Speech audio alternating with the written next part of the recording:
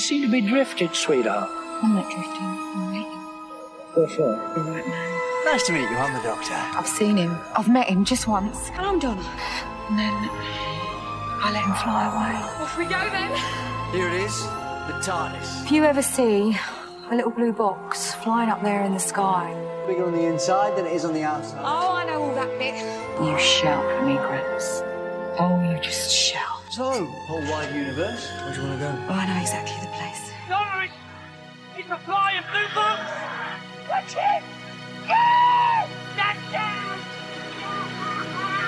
Go on, yeah! Agatha Christie. What about her? That's me. Let's all meet the Vashta Narada. Noddy's not real. Is he? The real world is a lie, Tell me there's no Noddy. and your nightmares are real. There's no nodding. When you run with the doctor, Don't know what you're talking about. Leave me alone. Something's coming, Donna. feels like it will never end. Nothing worse. How could anything be worse than this? Trust me, we need the doctor more than ever. However hard you try, I'm nothing special. Donna Noble, you're the most important woman in the whole of creation. you can't run forever. Sorry, so sorry, but you're gonna die. Everybody knows that everybody dies. How do you know it's gonna work? Yeah, we don't. We're just guessing. Brilliant. And nobody knows it like the doctor. Because I understand now. You said I was gonna die, but you mean this whole world is gonna blink out of existence. Now and then, every once in a very long while, Because a better world takes its place. every day in a million days when the wind stands fair The doctor's world. and the doctor comes to call, And I'm still alive. everybody lives. It's right, isn't it? I don't die. If I change things, I don't die. That's right, isn't it?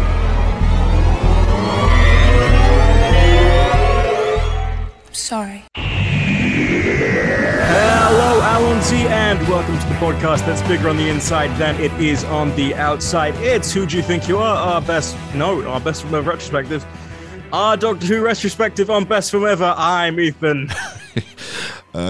Props to you for running with that. My name's Ian.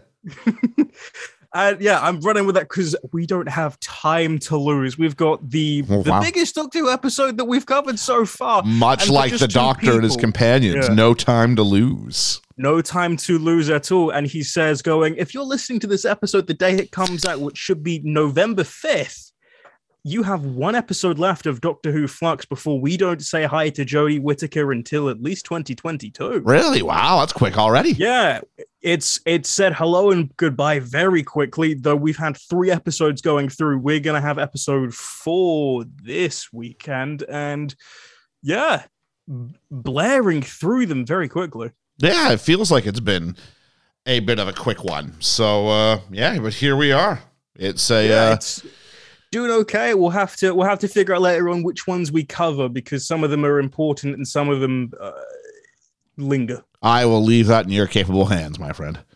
Oh, that's terrifying. But not terrifying is this fantastic episode because we have the 2-part of the series finale of Series 4, The Stolen Earth and Journey's End. Probably the best way that I could describe Infinity War and Endgame if they had a television child. Yeah, this is Russell T Davies getting the Russell T Davies verse together.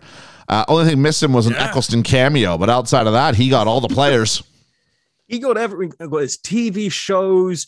He got the almost every story from Series 4 and before every New Who strand all coming together for what is a very intense and plot-heavy episode. So I'm going to jump straight into this. Do it. With a tiny bit of context because this is a 3-parter technically, but the first part is loosely unnecessary, which is Turn Left. Okay. And that's when we find out during the episode that Rose is able to jump through dimensions and talks to Donna in an alternate dimension.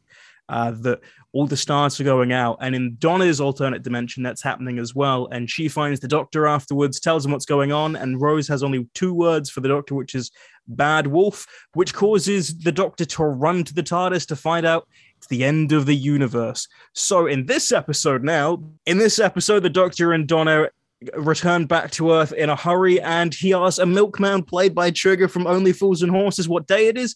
It's a Saturday, and we do like Saturdays. And he's trying to figure out what exactly Rose's explanation was for returning. I'll tell you what, your little previously on. I could have used that. Yeah. Man, I was trying to play catch up going, what is going on here? They're really, I'm like, they don't usually arrive with this much urgency. Usually it's a bit more playful. Yeah. I've missed something here. Yeah. A time beetle changed all of reality and time on Donna's back if she didn't go to We missed that one. That's a good one. Yeah.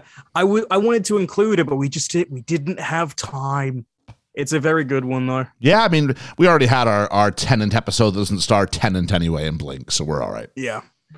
We'll come back to it because it's a very impactful one. But the Doctor's trying to figure out exactly what's going on. And the only thing that he can sort of figure out is that even though Earth is safe right now, they need to figure it out on the TARDIS. They return, and our milkman friend, right as they leave and enter the TARDIS, everything starts going crazy. Earthquakes galore, milk bottles shaking, roof tiles falling. And in the TARDIS, there's a massive jolt and something wrong's going on. And we immediately... Well, it happens right when Donna says, but means Rose is back, and that's good, right? Yeah. Yeah. And we go, they're going to do the kissing. And then... they're going to do cute things. As long as something doesn't move heaven and earth to get between them. And then surprise. If only. And then the Doctor's confused because it turns out that the TARDIS is in the same spot. They've not moved at all. But Earth's disappeared into a different place. And we cut straight to New York City and New Unit HQ because Martha Jones is waking up and looking over all of the chaos. And one of her colleagues is telling her to look at the sky. And we don't have any time because we're back to Torchwood 3 in Cardiff Bay. We see Captain Jack, Yanto Jones, Gwen Cooper, all members of the Torchwood TV show looking around, and they think something's hit Wales because of the rift from the episode Boomtown from Series 1, but it's a bit bigger than Wales. But we can't find out yet because we need to go to Ealing and Bannerman Road, London to see Sarah Jane Smith from the TV show Sarah Jane Adventures and her son to figure out what's going on. And Mr. Smith appears, and he's the big computer with the fanfare, and tells her that maybe you should look outside because you'll find the visual evidence most conclusive. But we are not done yet because we need to go to Chiswick to see Donna's mum, Sylvia, and Wilf, her granddad, also reacting to what's going on. And they look at the sky in horror. And finally, we're back to Trigger the milkman. And he's looking around. And Rose Tyler finally materializes carrying a big gun, looks up and says, "It's only just the beginning." And only then are the titles. Yeah, and we look up and we see like 27 planets. 27 planets in the sky. So just me. I mean, I like Sarah Jane when she comes back for her little run with the Doctor. But man, did she and her kid feel out of place in this group. No, I this is totally my kiddie nostalgia. Oh, no, they should have gone over the BBC identification with a CBeebies thing when they popped up. For anybody outside of the UK, CBeebies is the children's BBC programming channel thing. Or it's a channel on children's BBC. I don't know exactly how it works. I'm a grown-ass man. I did not care for Sarah Jane. I'm well into my 50s, if not older, and her miraculous 14-year-old child. Oh, to be fair, the 14-year-old child is an alien. Oh, is he? Yeah, so this is the thing. This episode of our podcast is going to be me explaining everything because at this point, this was the thing for TV. I was watching Doctor Who, Torchwood, and the Sarah Jane Adventures because the Sarah Jane Adventures was my thing as a kid. So it's like if Horrible History showed up in Broadchurch. It's like every kid's freaking out currently. Those are both British series, folks. Yeah. Broadchurch is somewhat known. Horrible Histories. Rick and Morty, sure. Yeah. If I'm trying to think of an example here.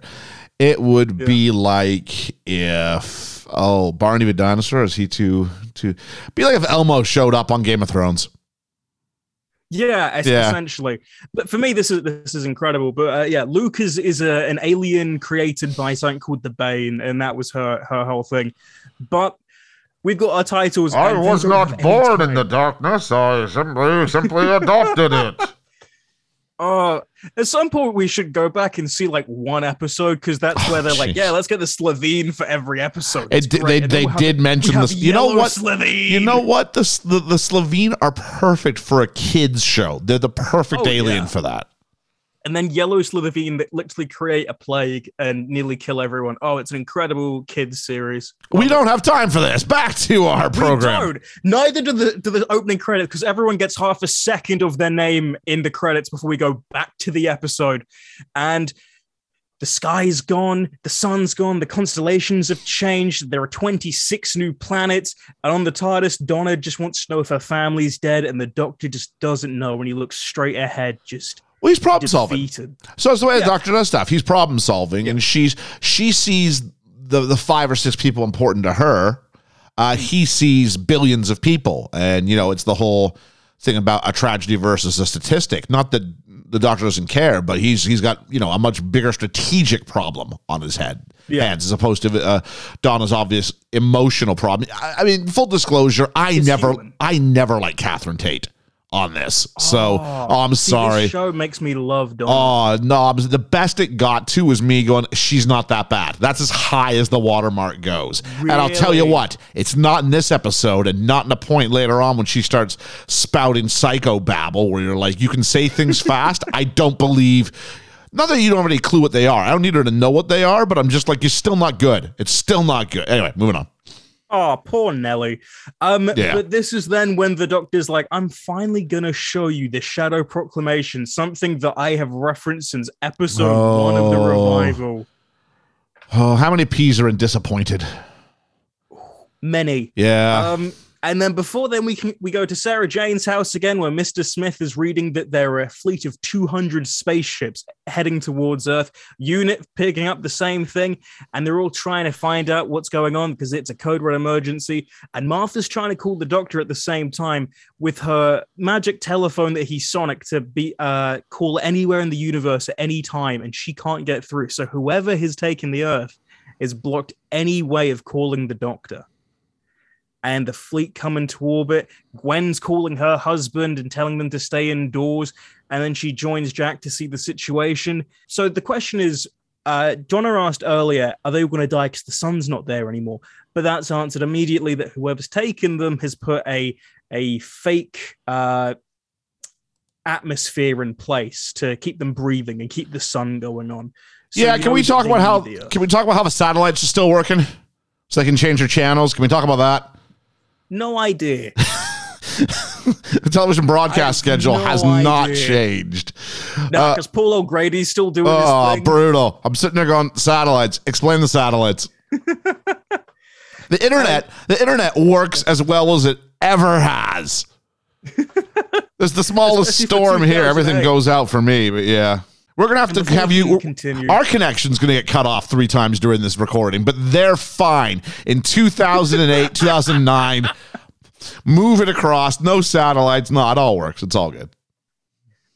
I want to say that gets answered later, and I'll totally use that as the excuse, but it's not a good excuse. And from there, we go to finding out that Rose is walking the streets of London and getting ready to threaten shoppers with her big gun, because that's the big thing. All these looters are the big concern for her currently. And at the same time, she's looking at one of the computers in the store, and they're showing the readout of the alien ships as well. Still don't know why. Yep, don't know why at all. But Torch would have discovered now that the ships are coming into orbit, and that's when Jack gets a call from Martha to confirm that neither of them have heard from the Doctor, and they discuss Project Indigo, because that's the way that she's going to try and maybe find the Doctor. But Jack shouldn't know about Project Indigo, but he met it from a soldier in a bar, which Ianto immediately gets very defensive about, because Ianto is Jack's boyfriend. Are these like in a 3-way relationship? No, so Gwen has a husband, and then Ianto must be a very understanding man. Yeah, very progressive. Maybe it seems like there's a lot of sexual chemistry flying all over the place there. Yeah, it's strange. It's an interesting. It's an episode. It's a series that I want to cover at some point, but when we have no episodes left, because there are some good ones, and it's the only time that I've willingly said that Chris Chibnall can write good stuff. But that's for a future episode. Wait, is that the current showrunner? Yeah. All right, fair enough. Yeah, we'll get into that one later. All right. But this is then when they detect all the ships, and Mr. Smith has found a message from these ships, and it's repeating one word, which is exterminate. And I will say, this is where I give Elizabeth Sladen all of the credit that I feel I need to give her, because her reaction to this is fantastic. Who's she? Sarah Jane. Oh, okay. Yeah, she was good. She was good here. I won't begrudge her acting. The Daleks. Yeah. Yeah. Yeah, she was. This is saw the Daleks when they were first created. She saw Davros at the beginning of everything. This is one of the few classic Who things I've seen. Netflix, when I first got it, had like this collection. So I burned through like the Who they had access to in a very quick amount of time. So I'm back to some classic Who and thought, yeah, Genesis of the Daleks or whatever of the Daleks it's called. Genesis of the Daleks is a fantastic, just compilation. It's fantastic. But yeah, really, I think Tom Baker's best. Really enjoyed it. Yeah. So it was kind of wild for me to go, wait, that's the same actress. Love it. Yeah. So the Sarah Jane stuff is fantastic. She starts with the Third Doctor as well, so she's been there very early on. And this is the reaction. Everyone is terrified. Martha hears it, and she's experienced the Daleks and knows how evil they are. Jack was killed by the Daleks, so he knows how bad they are. And Sarah was there from the beginning, so she knows just how terrible they are. And Jack's only response is just, "We're dead." It's great. It's weird. He kisses them both. I think it's like a reassuring thing. Wait, before he says we're all dead. Yes. Yeah, really reassuring. Jeez. It's a Jack thing. I don't know. And at the same time, Rose hears the message, and that's when she just decides she'll walk really cool and uncaring as everyone's being destroyed by the Dalek ship flying over London, explosions behind her. And this is then when the general at UNIT is saying that Earth is at war. And as the room shakes, dozens of Daleks start to wreak havoc upon Manhattan. And on the main spaceship, the Crucible, the Daleks are finalizing their plan. And the Supreme Dalek, a big old red and gold man, is declaring that Earth is now under the control of the Daleks and they are the masters of Earth. I wanted to start a drinking game where every time it's something so silly, it can only be from Doctor Who gets said, I have a drink.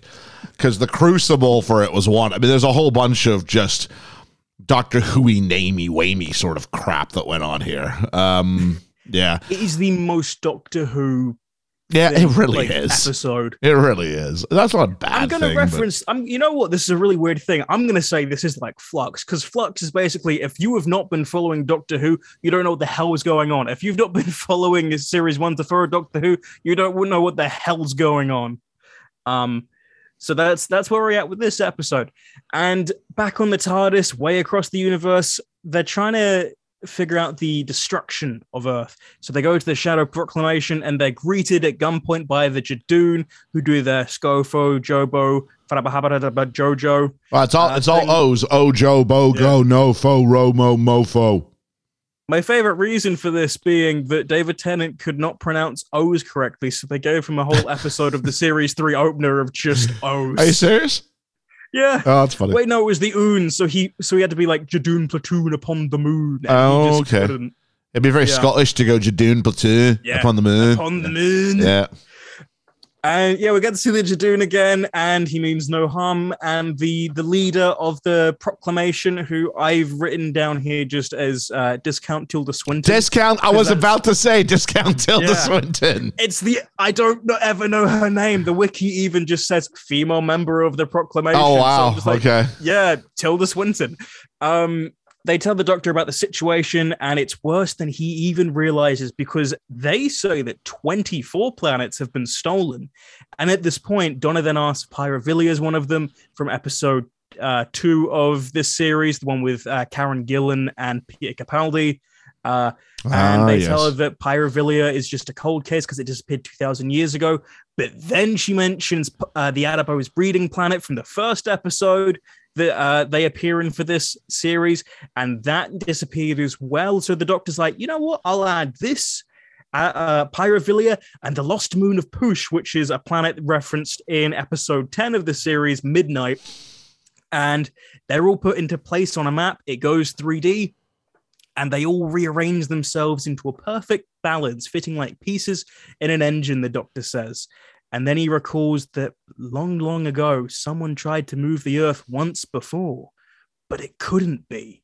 But back on Earth, the Daleks are attacking the Valiant, the massive ship from Series 3's finale with the Master. They're destroying that. They're attacking all of Africa. The Prime Minister's gone missing. Manhattan's about to be destroyed. And Jack tells Martha to get out of it, but she can't listen until the General tells her that Project Indigo needs to be activated and they need to get away so they can utilize it. And this is then when he also gives her the Osterhagen key, with some ominous music, because we need to not know what that is yet, and it's a terrifying mystery. But I want to know what this is. Yeah, what is the Osterhagen key? You can't make me wait an episode and a half for this. As Jack, still on the phone, is demanding what's the Osterhagen key, and she's also being told by the General to use Project Indigo. And before Jack can tell her not to, she says goodbye to him and vanishes, and we hear screams. And Jack tells us what Project Indigo is, because it's a teleport device. It's been reverse engineered from a teleport pod from the Sontarans from the two-parter of Series 4 as well. But they don't have coordinates, no stabilization. So right now, as far as Jack's concerned, she's atoms and she is down. This is worse than like Star Wars Force Awakens when they make you think Chewie's dead. Like, this is like... What, you gonna tell me this before she uses it? No, well, let her disappear, and then I'll explain what I think might have happened to her. So it's solely for the reveal later. No, you can do the reveal, but you can have her go. Yeah. Oh, I'm going to use Project Indigo. People, what's Project Indigo? It's this thing. We don't really know where your atoms go. It's too dangerous. And then when she goes to use it, as the audience, I feel a little bit anxious, as opposed to just, oh, Captain Jack said not to do it. I wonder what that's about. I think, because they had the Daleks bursting at the same time, if they'd have even had for a second us think that she got shot by Daleks. No. A little bit more intensity. Well, maybe, but they're going to use that again later. They're going to use that in a little bit. So, I mean, how many people get shot by Daleks in this two-parter? Surprisingly many. Surprisingly many. Yeah. So you can't do one more because it needs to feel like a big deal when these things happen. Yeah. No, I mean... It's just a storytelling thing. You go ahead and you let me know what the stakes are before she disappears rather than after. So I'm invested, as opposed to me going, well, she's obviously fine, because you didn't. It would be the lamest character death ever if it was like, what happened? Oh, and then she died. Oh, okay. And she really is gone. Like, it sucks so bad. As awful as it would be, it'd be the most Martha thing to have happen in the show, that she gets killed off screen, and it's very upsetting. It would be someone near the end. What happened to Martha? Yeah, what did happen to Martha? Oh, well. Oh, Martha. Yeah. I say that. She's got her own little audio series going on now, so good for you. And then back, we're at the Dalek station. The Supreme Dalek, good old Red Man, is ordering the Daleks to land so they can bring humans to the Crucible, and he gets a call from the control room from a mysterious figure who, if you aren't like 40 years old at this point in 2008, you will not know who it is. But he's got a big old blue eye, and I'm not gonna like hint around this until we get it. It's Davros. It's Davros. Davros. Yep. Yeah.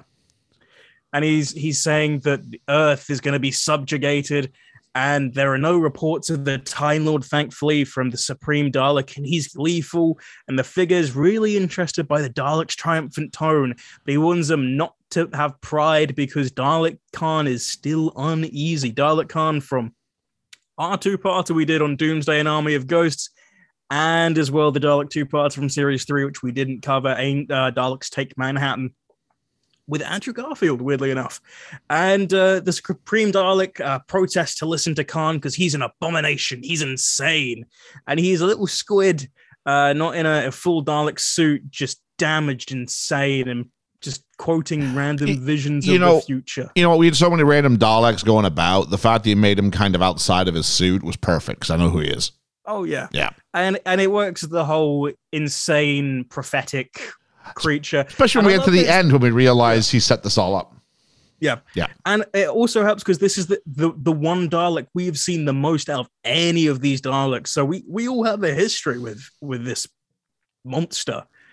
And he just says, oh, the doctor is coming. The doctor is coming. Someone will die, and just bursts into laughter. And back at the Shadow Proclamation, Donna's sitting on the stairs, and a member of the Shadow come over and give her some water. And they mentioned that there was something on her back, which was, the time beetle from the episode before, and apologizes for what's going to happen. Well, first she thinks it's the past. Yeah.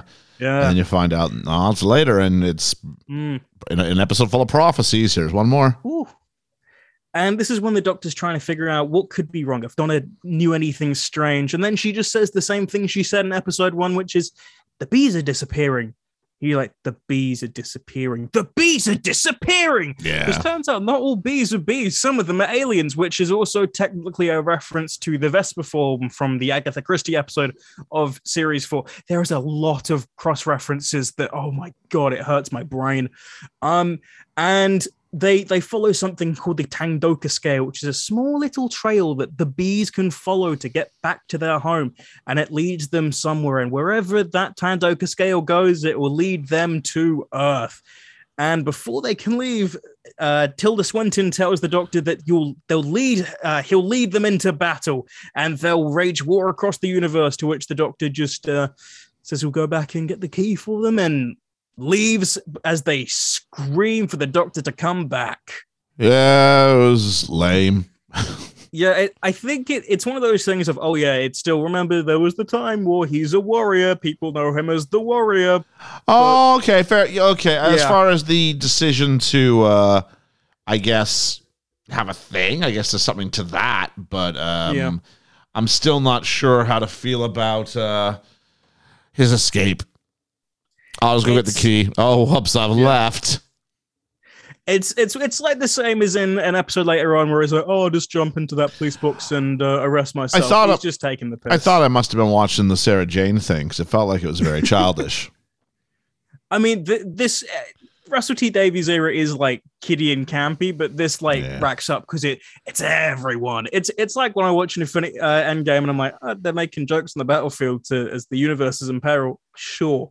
But back on Earth, the Daleks have enslaved London. They're ordering the humans to go into their homes. Wilf and Sylvia are watching as a man and his family just refuse to join the Daleks' little slave unit, throw bricks at them, run back to their house, and Daleks just incinerate their house with no survivors. I think they should have shot him in front of everybody.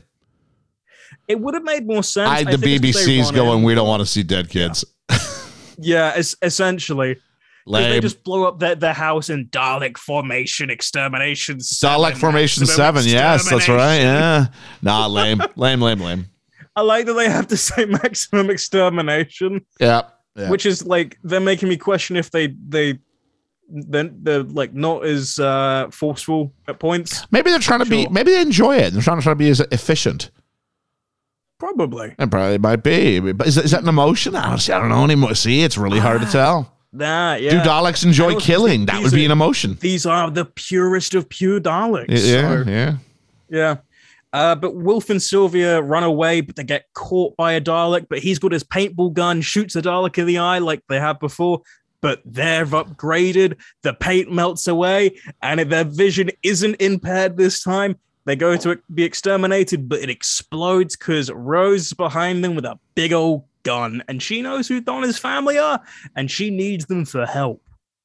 Yeah, but not to help Donna. It's just not to just for her own personal gain. My own personal gain.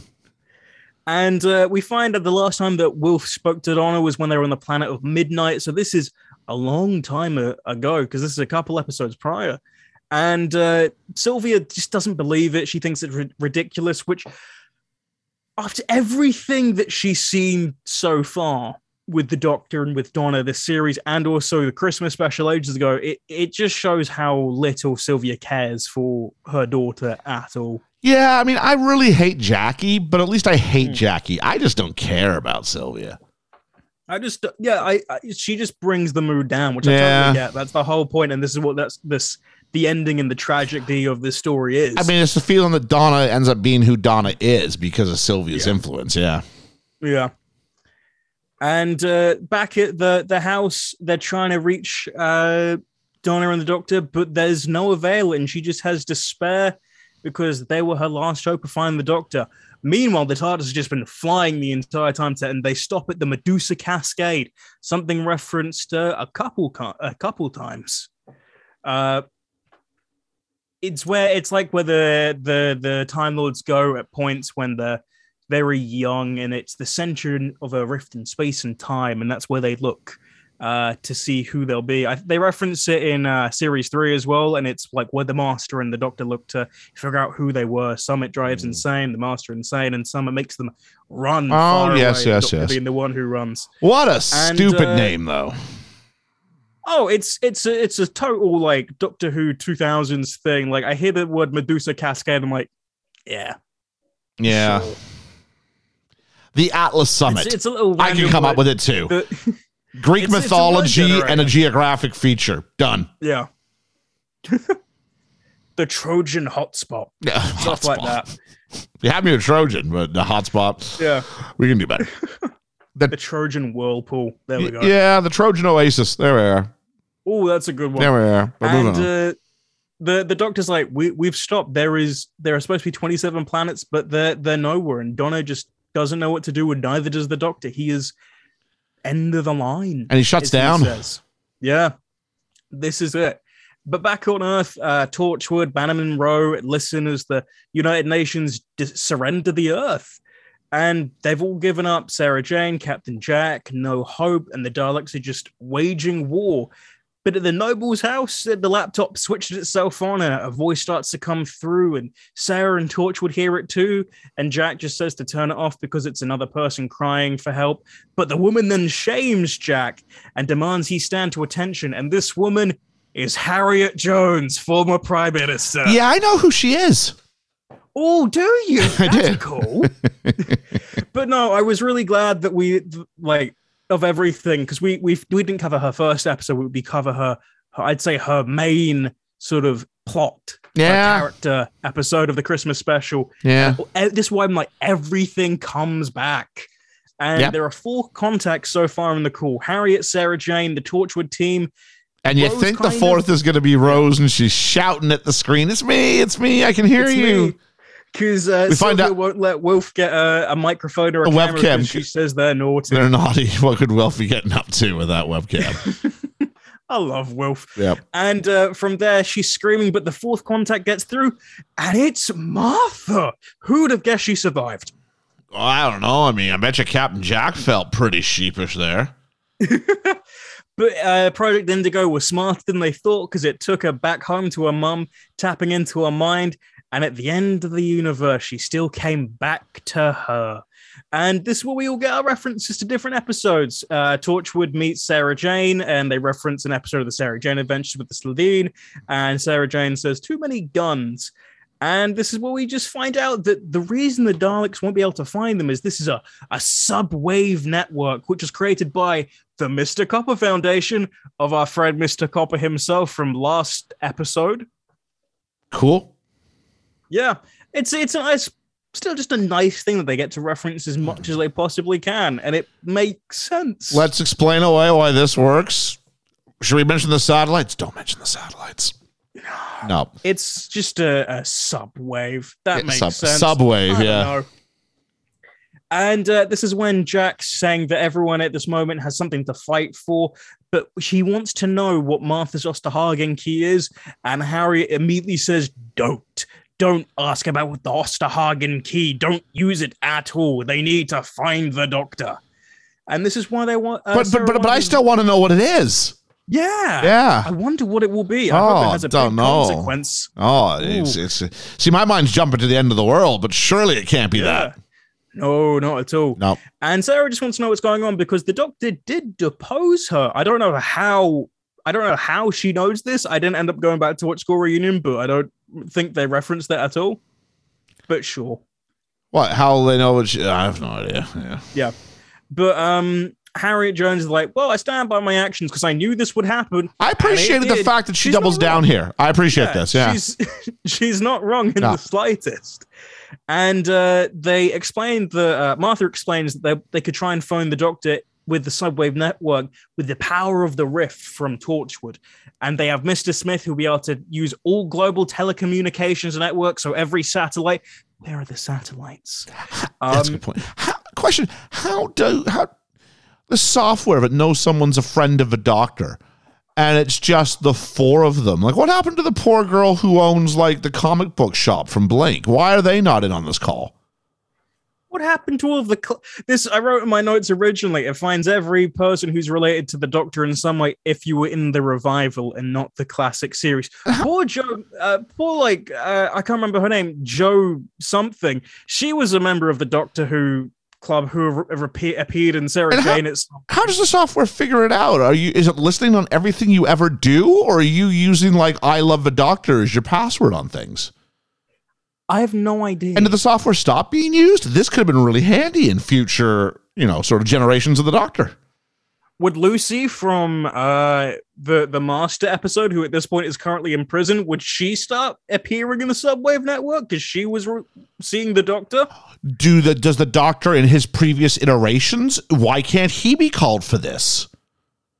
This is the problem I have with Doctor Who, of course, is the idea that it treats Doctor Who like it is linear, but also says it's a time travel show. Because theoretically, you should be able to have, 11, 10, 13, 9, 4, and 6 all rock up if you want to. Especially if it's people who've been in, like, the Brigadier is still technically alive at this point. He's not dead yet, so he could be. The phone call thing, totally I get, because it's Martha's phone, and that calls the TARDIS whenever. I still don't fully understand how that works, but sure. But at this point, it's transmitting, and the only thing is, Harriet Jones knows if they transmit the phone call to the Doctor, the Daleks will find out, and they will kill her. But she knows that. She doesn't care. I respect that. Yeah. So they start transmitting. The Doctor starts to get the call, with one of them being Rose's Saki this entire call. I completely forgot to mention, she's like, who's that? Yeah, well, I was the first companion. Yeah. Yeah. And she's like, Doctor, find me, Doctor. He gets a call, and before he can truly get in, we go back to the Daleks. The Supreme Dalek is saying that the culprit needs to be exterminated, and they were warned by Davros because Dalek Khan foretold that the Children of Time will be moving against them. It's all falling into place. And this is then when the Daleks burst into Harriet's house. She even says Harriet Jones, former Prime Minister, with her passport. That's the best part. She just holds her passport up. Yes, we know who you are. That's funny that even they do that, yeah. Yeah, and they tell her that she says that you know nothing of any human, and that will be your downfall. She's exterminated. But we think she's dead. In 2018, Russell T Davies released a book of canon poems about every single Doctor. One of them being about Harriet Jones, saying that she survived by dropping down onto a motorbike underneath her house. I don't believe that for a second. Not having it. I totally get it. It's supposed to be like nice and cute. I hate it. No, give Harriet Jones this moment. Don't take it away. Yeah. This is the thing where Russell T Davies doesn't usually do this. Moffat does it a lot, which is no one's allowed to die for Moffat. So I was really surprised that Russell T Davies did the same thing. He knew he was ending. Yeah. He knows he's in his end game. Yeah. So yeah. And what's Harriet Jones? What is Harriet Jones gonna do? What arc does she have left? Nothing. It's over. So this is the chance for her to be sent off in a heroic moment. Yeah. And she's dead. And finally, after she dies and it's back at Torchwood, the phone starts to ring. Martha rings them. They get through. And on the other line, they're able to finally break through. They're time traveling because everything in the Medusa Cascade is 1 second out of sync, which does come back eventually a couple times as well that they'll reference in future episodes, which I do appreciate. Can't wait. Like a one and done thing. Yeah. The Doctor does it to stop the Master finding his TARDIS in like his final episode. Okay. Yeah. And we get a little outer space zoom. I'm going to update what Donna says because she says it's a Facebook, but this is totally a Zoom call. Okay, fair enough. Yeah. Everyone's shouting and telling the Doctor about the Daleks, and he's happy to see every single person there.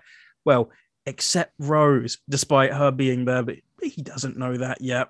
But back on the Crucible, Khan says that the Doctor's here, the Dark Lord is coming.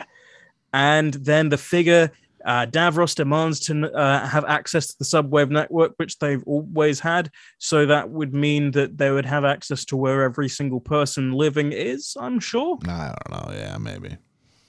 To be fair, I totally understand why, because they all need to be alive as Dalek Khan's prophecy foretold. But everyone vanishes from the screen, and it's just Davros saying, "Welcome to my new empire, Doctor," with his little voice. And he's going to witness the resurrection, the triumph of Davros. And the Doctor doesn't understand this because he saw him die in the first year of the Time War, into the jaws of the Nightmare Child at the gates of Elysium. Very big, haunting words, which we never see. The Nightmare Child was a Dalek, just a big Dalek. Cool. Yeah, sure. And this is then when Davros says that it took one stronger than you, Dalek Khan's stronger than me, because he flew into the void. He flew through time after his Series 3 stint, and he flew back into the Time War, losing his mind to save Davros. And he succeeded, unlike all of the Time Lords before him. And this is then when we find out that all of these Daleks as well were grown from a cell of Davros's body to show that his little body's been turned into just a skeleton, fleshy mound. Yeah, now he looks weird. Now he looks weird. He was a normal guy before. What happened to him? Poor man. It's got to be terrible for him at the beach and things like that. Yeah. I mean, before like just kicking back with your one hand. Head was fine. Yeah. His little Dr. Claw hand. He's got like an Infinity Stone in his head. Oh wow. Yeah. It's a Dalek. I think it's supposed to be a Dalek. I have no idea. I'll tell you what. You know what? Like Vision has one. Everyone's like, "Oh, Marvel! It looks so good." Davros beats him by 40 years. It's like, "Oh, you're gross." Half machine, half man. Eyes. I want to see. I want fan fiction with Davros and Elizabeth Olsen. That's what I want. Oh no! There's WandaVision season 2. Make it happen. If you can get Spidey from Sony, you can get this. Wanda Davros. Wanda Davros. That's right. And yeah, we find out that these Daleks are new Daleks, the truest Daleks, the most pure Daleks you could possibly have. All the Nazi imagery with the Daleks never goes away, does it? It's not going to in the second episode, especially when they go to a country. Yep. Still my favorite part. Yep. But the Doctor just cuts off. And also, Sarah Jane is terrified because she saw him die. So this is like just impossible to her. And this is then after the Doctor hangs up, Khan just says that death is coming. I see it. It's coming to the most faithful companion. And this is when, the Daleks have found Torchwood. They're going to come and blow up Cardiff. So Jack decides to leave. He gets his little vortex manipulator, asks Martha to give him Everybody leaves the people who are depending on them. To be fair, this isn't the first time he's done that. What a terrible bunch of people. When they did Series 3 and he shows up for the finale, in Torchwood, they have it canon that Jack just fucked off and left them for months. Yeah. And they're like, where were you? It's like, I had better things to do. Yeah. It's great. So he teleports away to try and find the Doctor. Sarah gets in her car to drive off to try and find the Doctor. Rose teleports off to try and find the Doctor. And everyone else is left alone. The Daleks break into Torchwood. The Doctor is trying to find Rose. He has a question. They land back on Earth, and he's asking Donna, well, what did she say to you? What did she say? And Donna just says, why don't you tell her yourself? And he sees Rose walking far away. I'll tell you what, Donna does not need to go to Specsavers. No, she's doing great. She's all right, because that's quite the distance to point out someone you met once. He sees Rose. The music starts to swell. They're running towards each other. It's swelling and swelling. Then a Dalek just appears out of nowhere, shoots him in the chest. He hits the floor. He's dying. Rose sees him die yet again. And she's like, I came all this way to see you. Jack appears, shoots the Dalek. So much is going on. They get back to the TARDIS. He's in pain. And they ask if there's anything they can do. She doesn't know yet. And Jack just says, get away from the Doctor. Rose, get away from the Doctor. And at the same point, Sarah's in her car.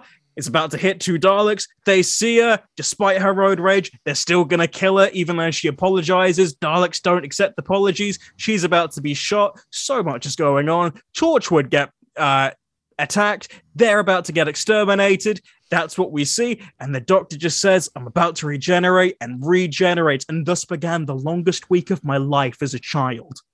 Yeah, I never would have thought of that. Yeah, I watched this on Netflix. You weren't watching it when it first aired, were you? No. I arrived in England far after this. Yeah. Yeah.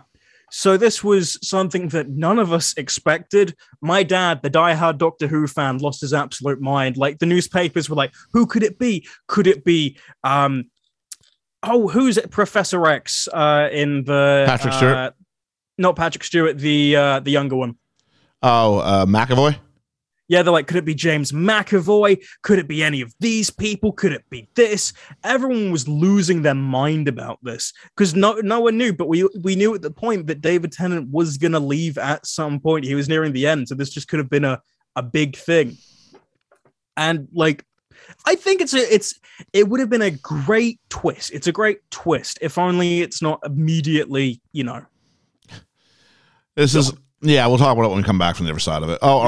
So he's regenerating. His hands go out. All the regeneration energy happens. Yeah, that's the end. Yeah, he hasn't regenerated. He's still the Doctor, and he just references his handy hand from his first ever episode.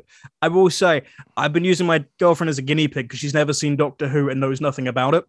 And we watched this episode. She had no idea this was happening and freaked out. Okay. Which is really interesting because I like that people now are getting to experience it without having seen it. There's something fun about watching someone watching for the first time. Absolutely. If only the reveal isn't so... It's a shame because it's such a big thing. Yeah, it's the second most egregious bait and switch for me. Yeah. This is bigger stakes, but not as lame. Yeah.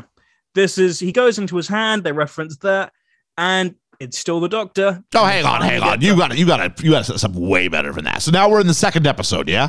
Yeah. We're in the second episode. The regeneration energy is pumping out of his hands. We see that orange sort of sparkly stuff that always happens. Like someone's gone on their phone and gone the sepia all the way up.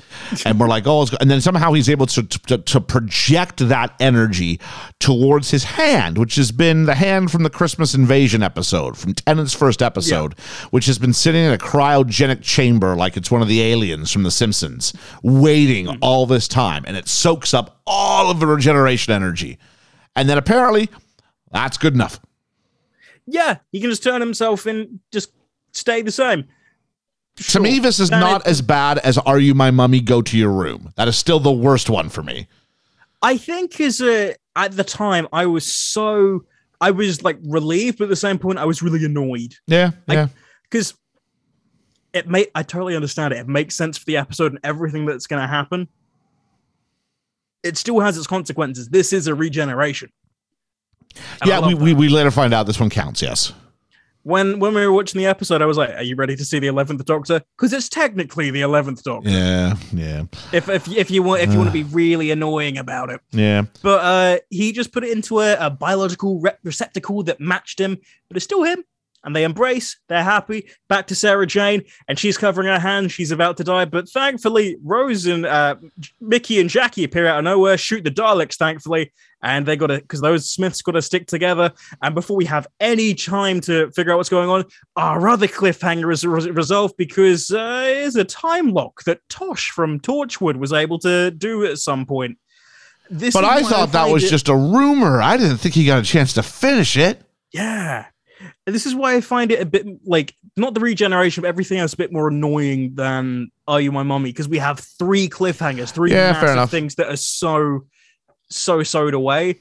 And I get it. I just don't care about anybody else, man. Yeah, this is the thing. As a kid, I'm like, oh no, they can't kill Sarah Jane. No, please do. Oh no, they can't kill Torchwood. Please do. Kill them all. Oh, no. Just leave Tennant alone. And from this point, as they're all celebrating, the Doctor's not turned into anyone else yet. The Daleks find the TARDIS and they send it back up to the Crucible, which Mickey Jackie and Sarah Jane have seen be taken away, so they all surrender. And they're going to also go aboard the Crucible because they're looking for humans for some unknown reason. Dun, dun, dun.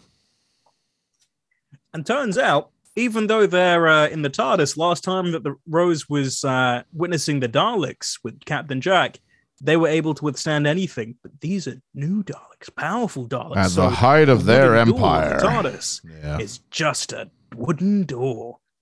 So Jack, Rose, and the Doctor leave, but Donna's distracted by a heartbeat that she's been hearing a couple times during the last episode as well, and this episode. And as she goes to look back at what's the heartbeat is, the doors slam shut of the TARDIS, and the Doctor demands Donna be released. And the Supreme Dalek denies doing anything, calling it Time Lord treachery. And before it's too late, before anything can happen, the TARDIS just flies down a chute and goes into the heart of the crucible of a said neutrino energy ball. It'll be destroyed as just a normal relic, unlike a normal TARDIS. Yep. So the TARDIS is aflame, crashing, burning up, and Donna collapses near the hand. And just as she's convinced she's going to die, she hears the heartbeat again, touch the container, the energy swirls around of regeneration, and out pops David Tennant. Another one. Yep. He's naked. Doctor Who .1. Doctor Who .1, yeah.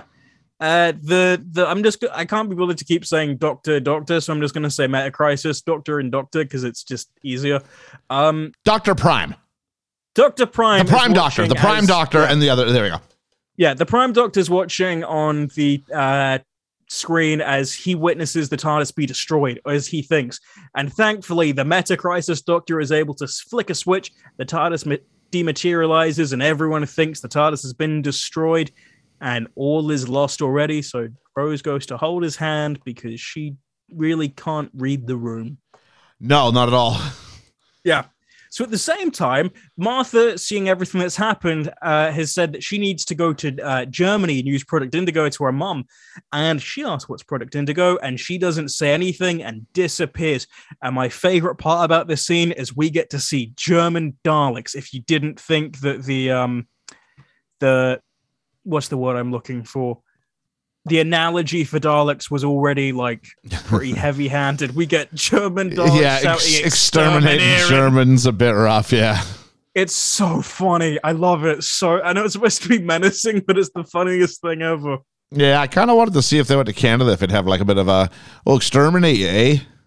Exterminate. Oh, exterminate, eh? Oh, let's go to Timmy's. They don't kill you, they send you to a different brand of coffee chain. Explain. They apologize as they do it. And back on the Crucible, we've got the Supreme Dalek who's being distracted by Jack because in a rage, he shot the Supreme Dalek and he is promptly shot by the Dalek and killed. And Rose doesn't realize that he can live forever now, so she thinks he's actually been killed again by a Dalek. I find that so funny. Yeah. And as Jack's taken away to be incinerated, he gives a little wink to the Doctor, which Rose doesn't see, I guess. But back in the TARDIS, Wait, how does he survive? Explain this to me. Wait, the incineration or... Nah, how does Jack Harkness survive? Well, Rose put used the time vortex when she was Bad Wolf to give him immortality. Oh, did she? Yeah. Yeah, I forgot that. He's also the face of Bo. I know he's the face of Bo. Yeah. I forgot that he had immortality. That explains why he can live forever and ever and ever. All right. Yeah, because that's the whole thing with Torchwood is they have like a thing where he lives for 100 years beforehand in like the 1800s, and they get to see like Captain Jack in the. I lost you again. And probably it's time to bring this up. The 54 minutes into this, Ethan's internet went down, proving what I said. They can move the Earth in Doctor Who with no issues. But Ethan and I can't get through a double episode without his internet crashing. So, Russell T. Davies, come figure out Ethan's internet, please, and thank you. So the Doctor finds out, the Meta Crisis Doctor at least finds out that he's got one heart. He's half human, half Time Lord, and he does not like that. he doesn't like being human. And Donna's offended by this and calls him a spaceman, tells him to watch it, to which the Doctor immediately says the exact same thing to her. And he's found out he's got Donna's mannerisms. And he then wants to know what that means that Davros is going to do with the planets. And with the Doctor and Rose now in a containment field separated, Davros explains that the 27 planets form an energy pattern called a reality bomb, which use the energy of each planet to amplify the electrical forces that hold everything together down to its last atom. And that is the apotheosis of his genius. He's going to create a world that is of nothing but pure Daleks. And at the same point that this is happening, we get to witness this because Mickey, Jackie, and Sarah Jane are all part of the test subjects that are going to have the reality bomb used on them.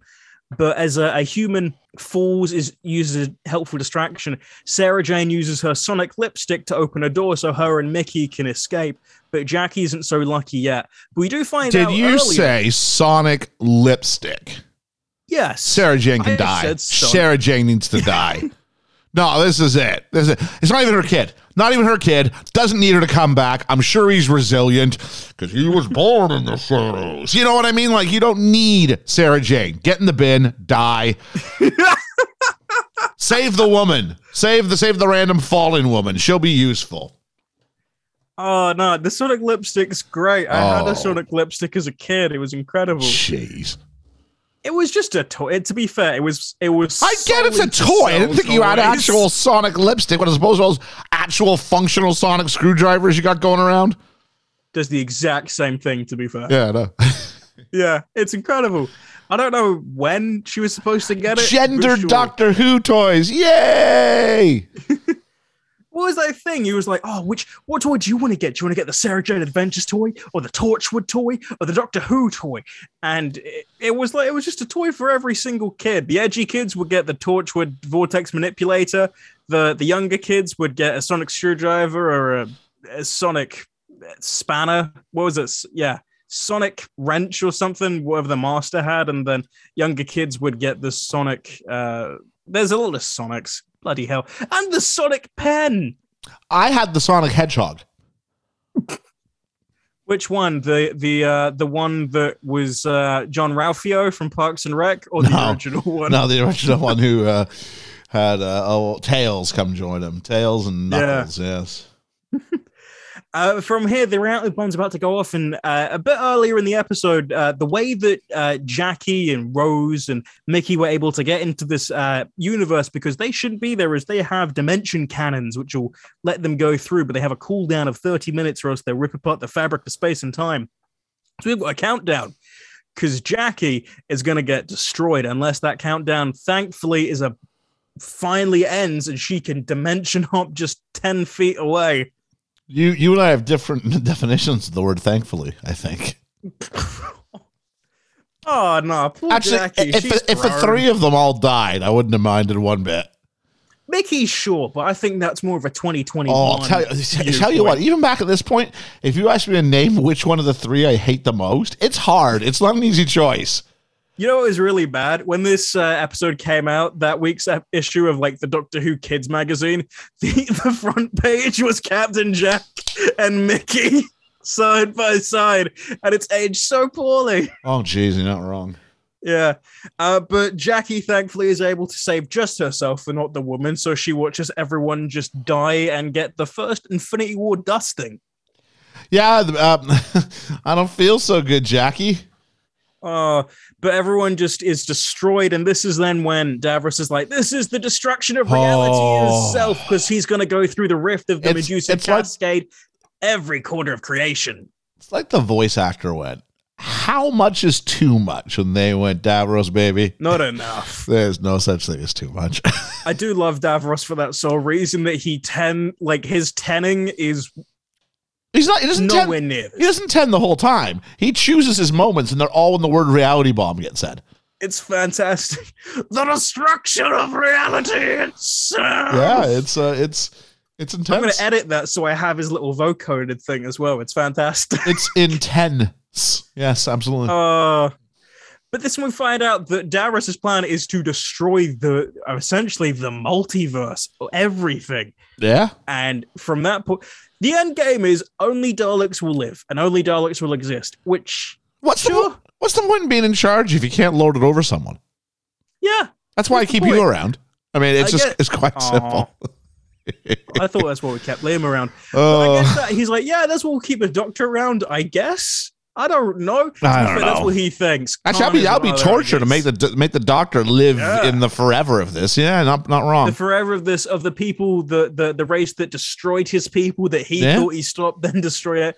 Oh, that's horrible. I hate that. But Jack finds his way, and he's burst through the pipes. He's found Mickey, Sarah Jane, and Jackie. And as they realize a way that they can stop the Crucible from destroying everything, Sarah Jane, thankfully, has a warp star, which is a teeny tiny bomb ready to explode whenever. Hey, what's that in your pocket? Oh, I got a magic doohickey. Oh, that's very doohickey ex machina. It is very doohickey. Oh, let me just say that again. Oh, it is very doohickey ex machina. But you know, I'm from the Sarah Jane adventures.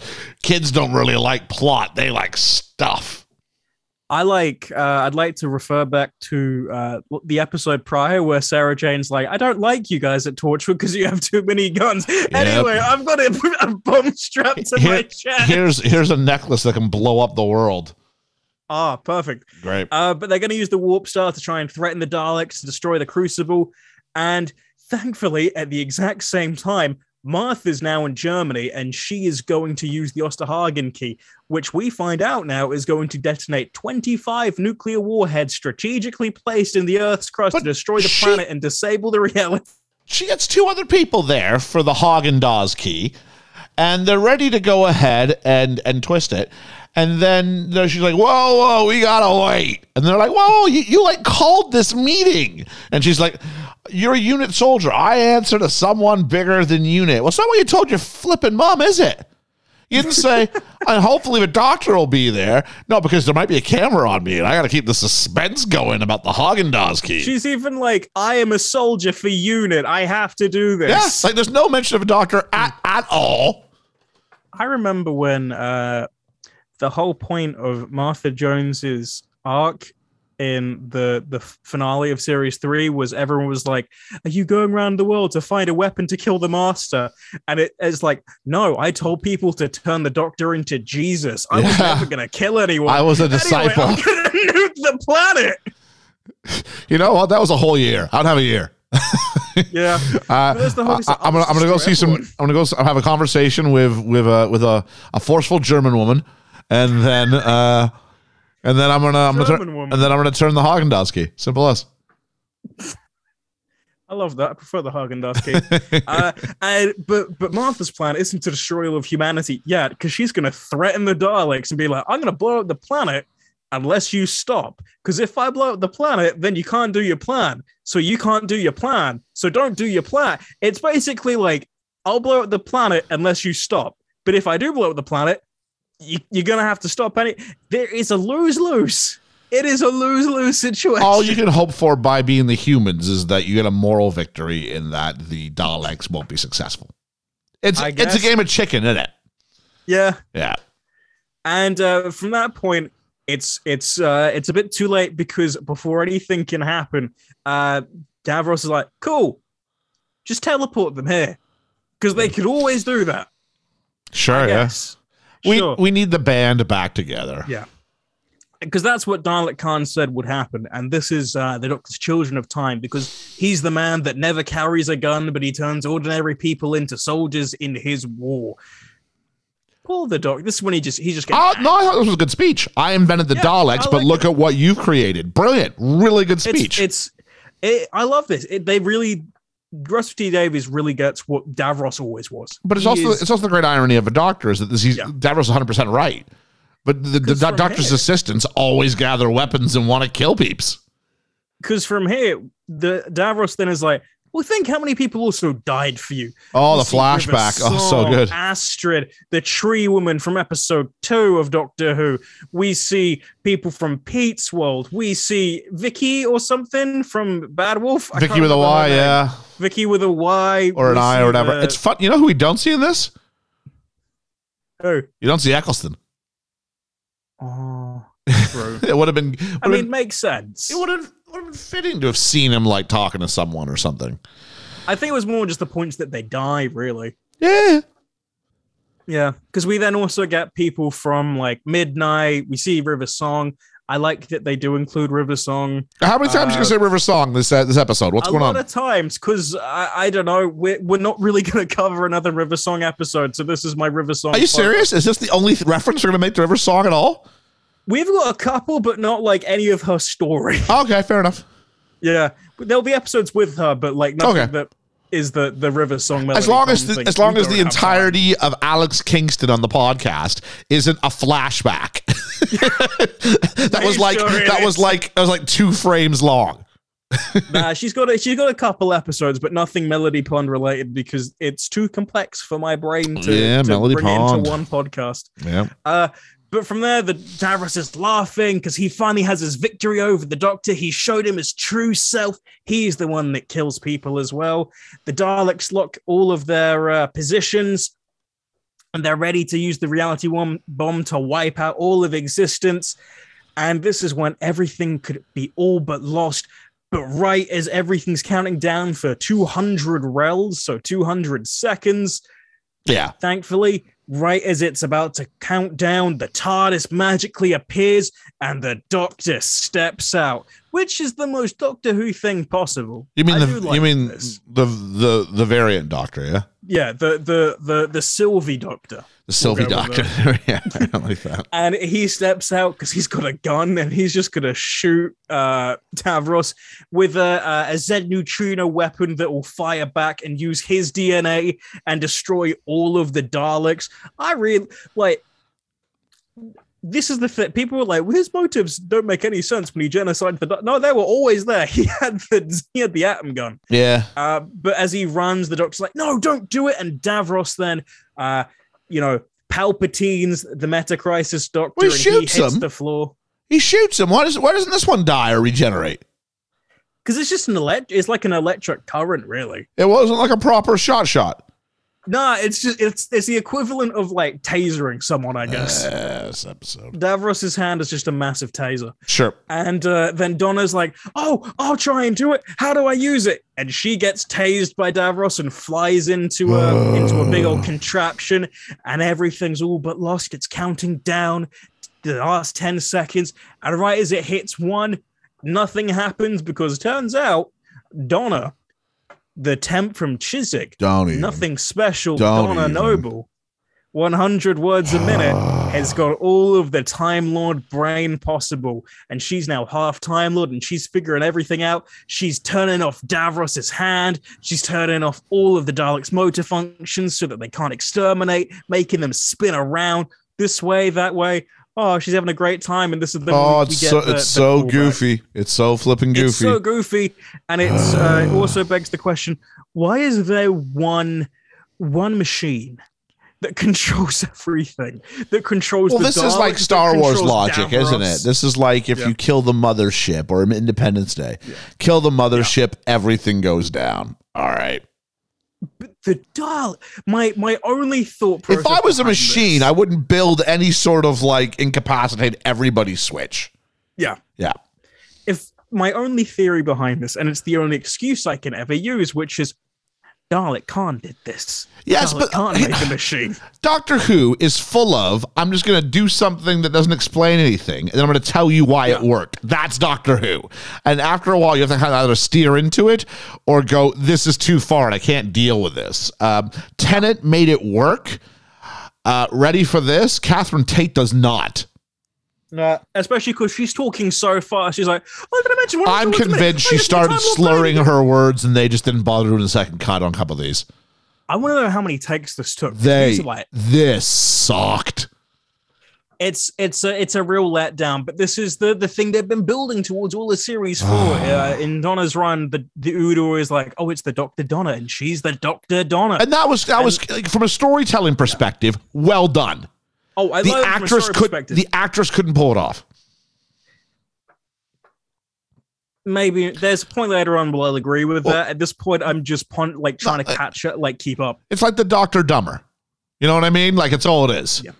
It's not the Dr. Donna. It's the human doctor. She's like, she even says, you just need that Okay, little bit of explain human this to figure out me. what to do." Why doesn't he have the same crisis she does? I have no idea. I Thank think it's you. because it's Okay. the doctor's hand. Is it because she's a human body with a Time Lord head? He's got a human body. This is stupid. I believe it's because he is properly like he's made of the doctor, so he'll have So maybe he's a new being. He has his memories. He has like his brain. So he's Shouldn't that be able- even worse? He's got like thousands of years of memories in him. the excuse they use. This way is the they Sylvie. explain it- She's Sylvie. This is the way I think they do it. Is they're like, oh, this was part of the Doctor after he regenerated. As far as imagine essentially, Put your hand in a Christopher box. Eccleston- I think the excuse I think is it's essentially just Chris Eccleston regenerates, the hand comes off, and the next thing that part experiences is this. So as far as that body part is concerned, it's still the Doctor. Lame. It's a Time Lordy thing. Yeah, This is the same. it's not a Time Lord. I have no. I really don't get Yep, it. It's there we go. essentially like it's the Doctor's body Because so it'll we do need that. him to kiss Rose Tyler. To be fair, how funny would it have been as if after the Doctor and Donna leave He's just like Rose, broken. he Hey, just hey, has an aneurysm. Like we can be together for. That would be the funniest thing ever. I don't think Rose Tyler would notice. From this point, this is then where we find out that Dalek Khan masterminded all of this because when he flew into the time vortex and traveled through time, he saw who the Daleks really were, and he declared no more. And part of my brain, like this is like I said this in the last episode with the fact that they keep referencing no more. This totally isn't like intentional, but this is now like a thing later on. I'm like, more no more from the War Doctor. Not the same thing, but it's a nice like call forward, which can now be used as a callback. Technically, Yeah, that's right. Yeah. But from here, the Supreme Dalek descends to the vault floor and accuses Davros of being the one who betrayed the Daleks. And Davros like, no, who is it me? Dalek Khan's the traitor. And he can't do anything. So he just says that he's going to kill them all. And Jack just blows up the Supreme Dalek like a regular Dalek. I thought there would be more. No. Why build to something? Let's just have an anticlimax. The Supreme Dalek goes out like a Dalek. Sure. They're all supremes or gods or governors or priests or blah. But as the good guys, are they escaping now? Is that what's happening? Everyone's now escaping. They're going into the TARDIS. They're getting ready. Dalek Khan does warn. Yeah, that one of them will still die. But before this can happen, Metacrisis Doctor's about to just like up his kill count entirely. Oh, jeez. Because he commits mass genocide on the Daleks. Because Dalek Khan says to him, he's like, there can be no more Daleks, Doctor. And Donna's even like, no, wait a second, wait for the Doctor to get here. And the Metacrisis is like, but I am the Doctor. And just kills everyone. And the Doctor's angry about this. He's like, you didn't have the right to do this. This is Prime Doctor to Prime Metacrisis Doctor. Metacrisis. And he just tells him to get into the TARDIS. They're letting everyone go in. And I love the way that it's shot. They've got the two doctors leading everyone in, and the Metacrisis Doctor in his blue suit is just like, oh, come on. Hey, everyone. I didn't just genocide everyone. He's having such a great time. Hang on. I'm on board with Harriet Jones. I'm on board with Metacrisis Doctor here. If it's a Dalek, kill them all. I think it's more just like the if he does it, he's just as bad as the Daleks, blah blah blah. But he's not. It's just false. It's just false equivalency. It's not. I don't know. It's a dumb. Anyway, so the Davros is like, you did this, Doctor. I name you the Destroyer of Worlds. And it's a thing the Daleks have associated with the Doctor forever. And he howls in fury as the flames surround him. And the Doctor's like, I'll save you. He's like, nah. Not gonna let that happen. Yep. And as Khan just cackles, he's like, "One's still gonna die."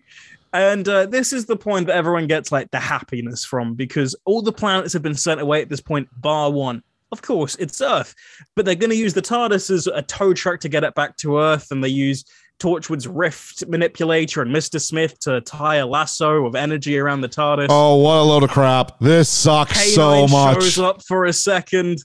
Not to mention the cinematography inside the TARDIS sucks as well, and I was surprised by that.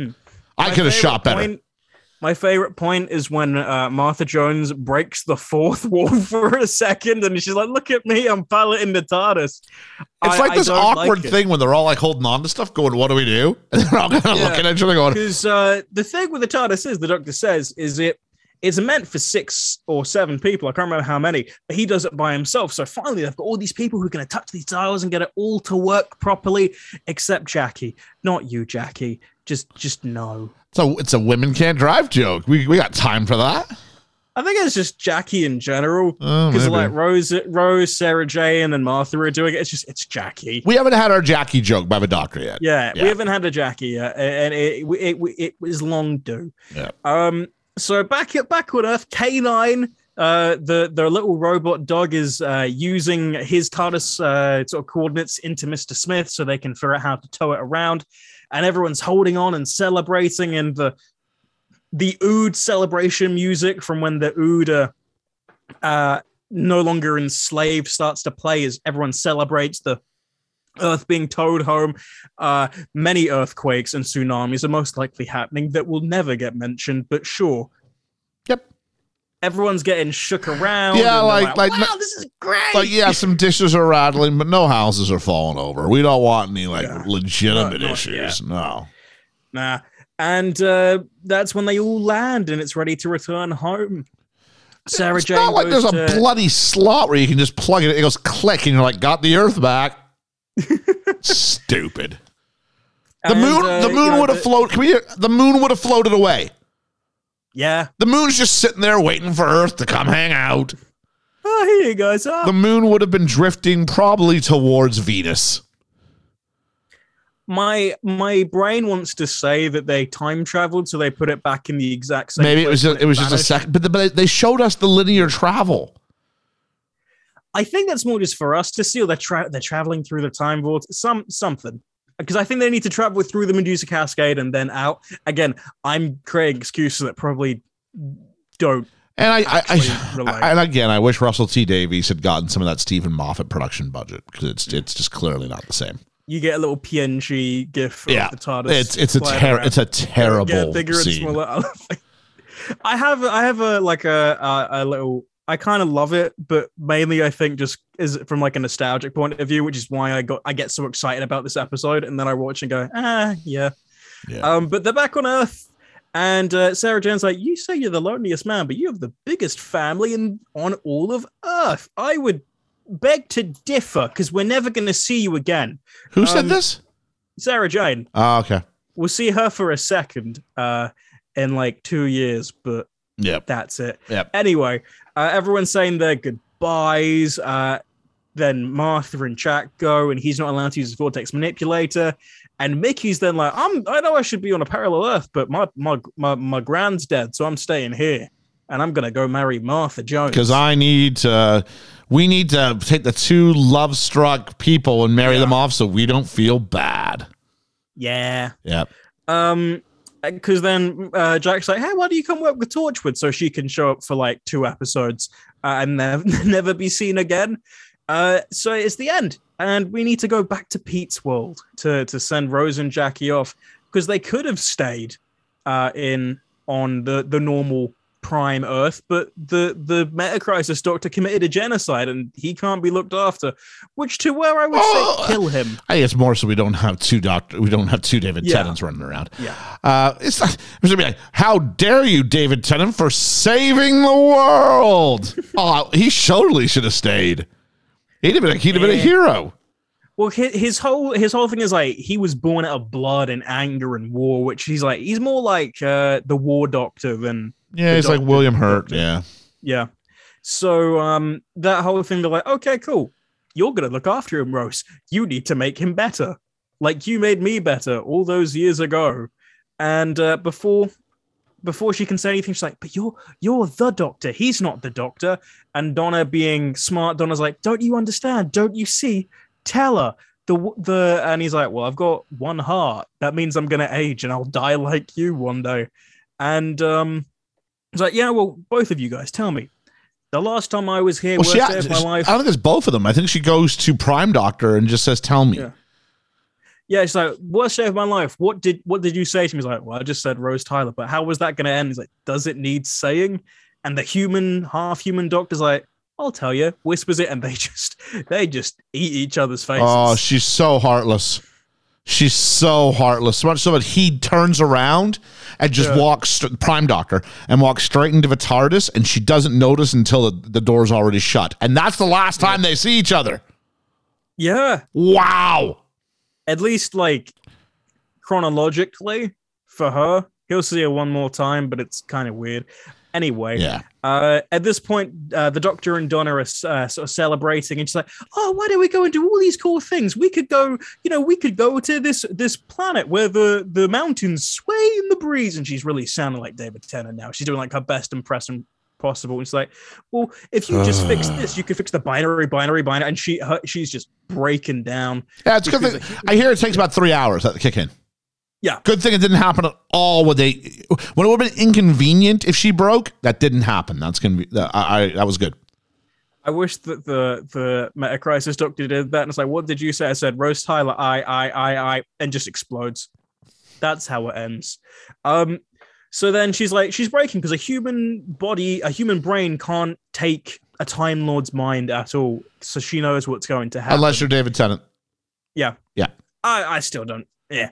And she knows what's going to happen. And this scene, no matter how many times it breaks my heart. And I really think Catherine Tate does a fantastic job here because she knows what's going to happen, and she's begging him not to because she was going to spend the rest of her life with the Doctor as the Dr. Donna because she doesn't want to go back to her awful life with Sylvia just bullying her and making her feel weak and pointless and being a temp in Chiswick. And a joke.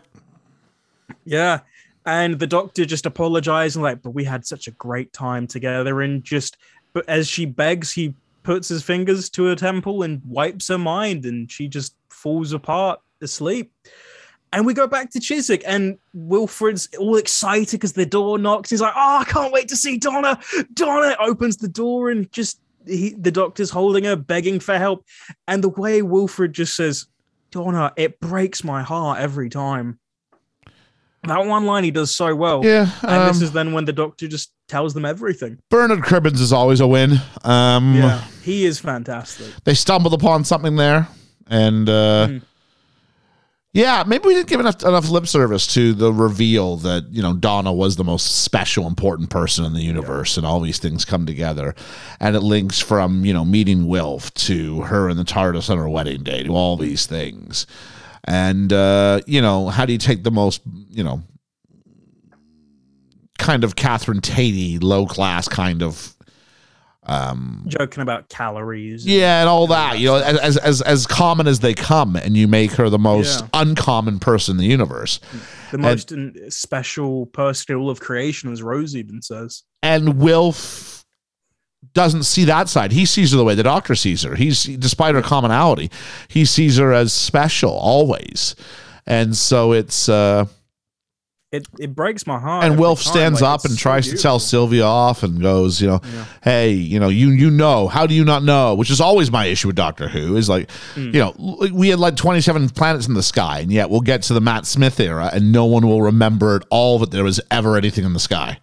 They do explain, like, they use basically all of Series 5 as their, like, clean slate to be like, oh, the crack in time, like, all of reality was reset type thing. And I'll go more into detail and try and explain that, figure that one out myself. It's been 11 years and I still don't know. But no, this is then when the Doctor sort of tells them about everything that's happened and that she can't ever remember what happened because Donna is dead. It would tear her brain apart. Donna's dead.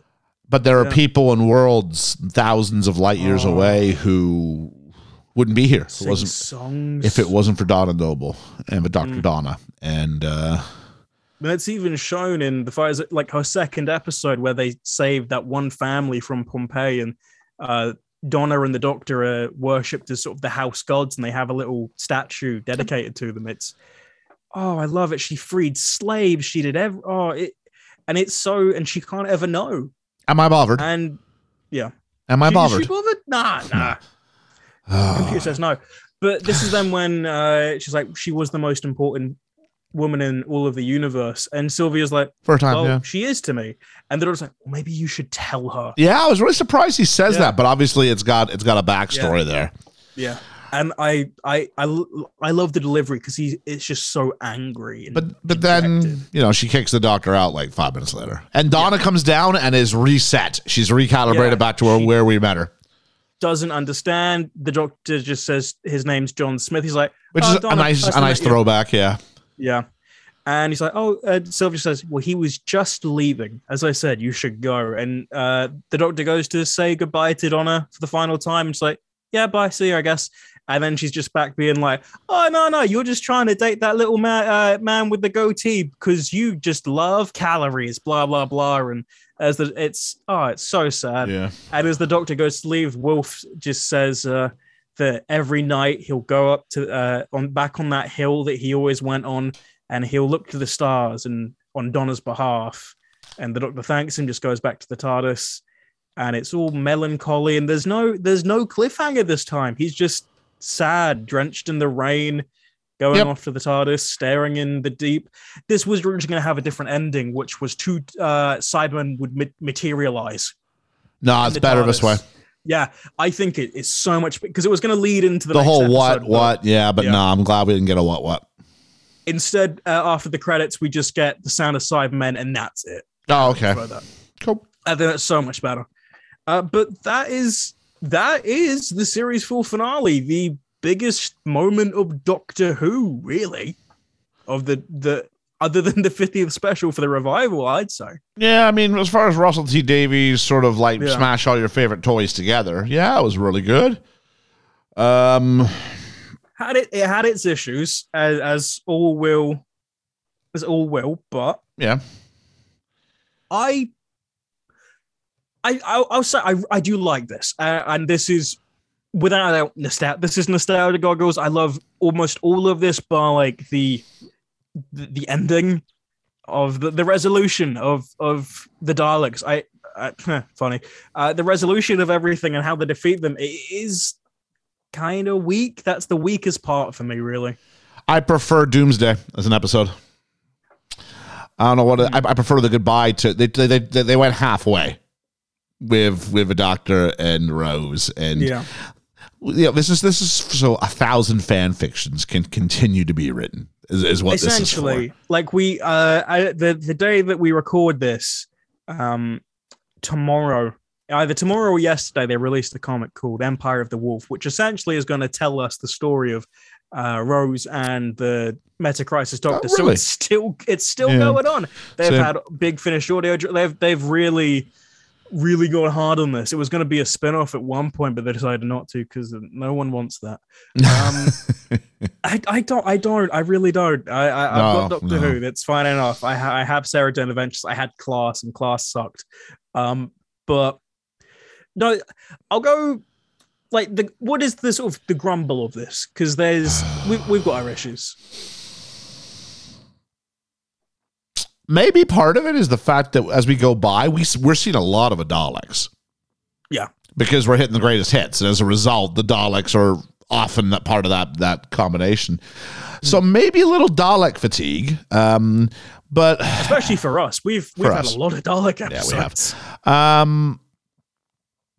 I think.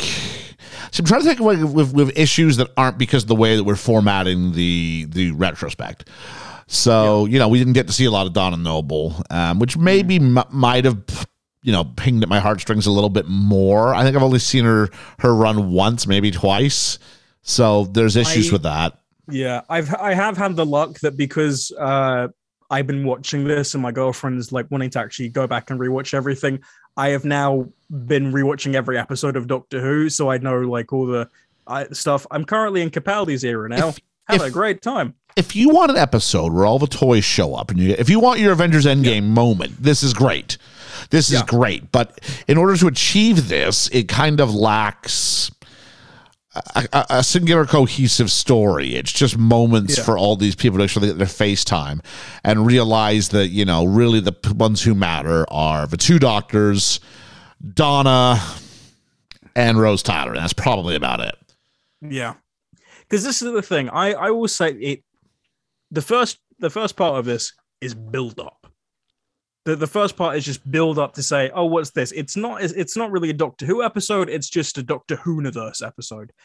I would, again, needed to be a 3-parter, but you get Turn Left. And Turn Left is essentially this, because Turn Left is going through the hits of all of New Who. They're like, if the Doctor dies, this happens. Yeah. You know, the Titanic crashes in and destroys everything. Sarah Jane dies here. Martha Jones dies here. Captain Jack dies here. All of these people, blah, blah, blah. And it's the name game. I love alternate histories. The name game of cameos, but yeah. I suppose I like it when the Doctor figures something out in a way that feels earned, and this didn't feel earned. It felt... This is going to sound really stupid, but in order to serve the bigger story, which again is that the companion's really the greatest hero of them all. We saw it with Bad Wolf. We saw it with Martha. Now we're seeing it with Donna. In order to sell that story, it turned into some weak, oh, look, Donna fell behind a control panel and woke up as the Doctor and fixed everything. That's my main issue. Is I felt like we got 2 cop-outs. One where he shot all of his regeneration into a hand, and then the second here, when it was like Donna just woke up as the Doctor. But don't worry, we'll explain it away in 10 minutes. I think that is probably my biggest issue. I like it because it references every possible thing, and it brings the last 4 years of Doctor Who into one meaningful reason. Everything's happened for a reason. You get all the callbacks. This is essentially like an Endgame where you get you throw everything in and you say, this happened, and it means something. Yep. But the payoff, the finale, the end of it is so rushed. It's a shame. And that's like my biggest issue is just how quickly everything sort of dissipates at the end. Yeah, you're not wrong. Definitely not wrong. But to go from a negative to a positive, what's your favorite sort of moment of all of this? Of a double? Yeah. Or you can choose like a favorite moment. I hate to be a hypocrite. I ragged on it. I do kind of like the reunion of a Doctor and Rose and all of its manifestations. Oh, it's great. And I do like the idea that Rose Tyler gets to, in some degree, be with the Doctor, even if it's like discount Aldi version of the Doctor as opposed to, like Waitrose. So, and with a suit like that, he shops at Waitrose. Come on. Oh, yeah. I guess it's that. Sometimes I groan, or there's part of me that goes, they got together. I'm not totally dead inside. It's difficult. I think it's just the idea that, like, is the concept that this is not just for, like, what is this, 4 or 5 years of Doctor Who? This is also, 4 years of TV shows, build up, everything. It's essentially a standalone episode, but for people who are really invested, kids as well, who are watching these shows, this is like the first time that I saw Iron Man on screen with Captain America, or I saw, when I saw Spider-Man show up in Civil War, this was like, if I was a child, this is the dream. This is perfect. It is everything I would have ever wanted to see, and it's done pretty well. Okay. It's pretty cohesive. Favorite cameo? Oh, you're gonna hate me for this, Sarah Jane. But I'm gonna just hate gonna you say, for it. when K9 shows up, I cheer. Oh, really? Yeah, K9's great. I love K9. I'm going to go with Harriet Jones, Prime Minister, former Prime Minister. That is a very, the reveal is fantastic. They knew what she was, and they played her perfectly. She's a big character. She's got an overly ambitious spirit, and... She didn't survive on a motorcycle. Doesn't survive on a motorcycle. I appreciate that she sacrifices herself. So definitely, Harriet Jones. Former Prime Minister. It is a fantastic, it's a great reveal, and I do like it. I'm gonna say, because this is the end of the series, if there were any episodes from series 4 that you would have wanted to cover, were there any off the top of your head that you would have? Oh, I was looking at this earlier. Let me just take a real quick look here. Doctor Who series 4. Definitely the one that was sort of the alternate history one. I'll give you that one. But as I looked through it, that was originally on my list, but I took it off for a single issue, a single reason, which I'll get to when we get to it. I'm taking a look here. I would have liked to do River Song's first episode. Silence of a Library. Yeah, Silence of a Library would have been on my list. It's a fantastic Silence of a Library. Stephen Moffat episode. Yeah, that's absolutely the one I would have liked to have seen. Yeah. So there is that for a number of reasons. I mean, first, because it is the debut, the first appearance of River Song. And begins that wonderful situation where we realize the timelines, which I want more of. I want more divergent timelines where all the characters aren't experiencing each other in a linear fashion. So they're kind of driving into that with Flux so far. We've had a couple characters who are like, "Oh, you don't know me yet, but you will later on," which is cute. Yeah. To be fair, anyone who's listening to this who's been watching Flux, you can tell me if I'm wrong or not, because we haven't got to that episode where that character shows up for their first time, but sure. I did like the bit where they reference, "Hey, are you from like an old Welsh family?" Oh, yeah. Because obviously she must have been in a previous...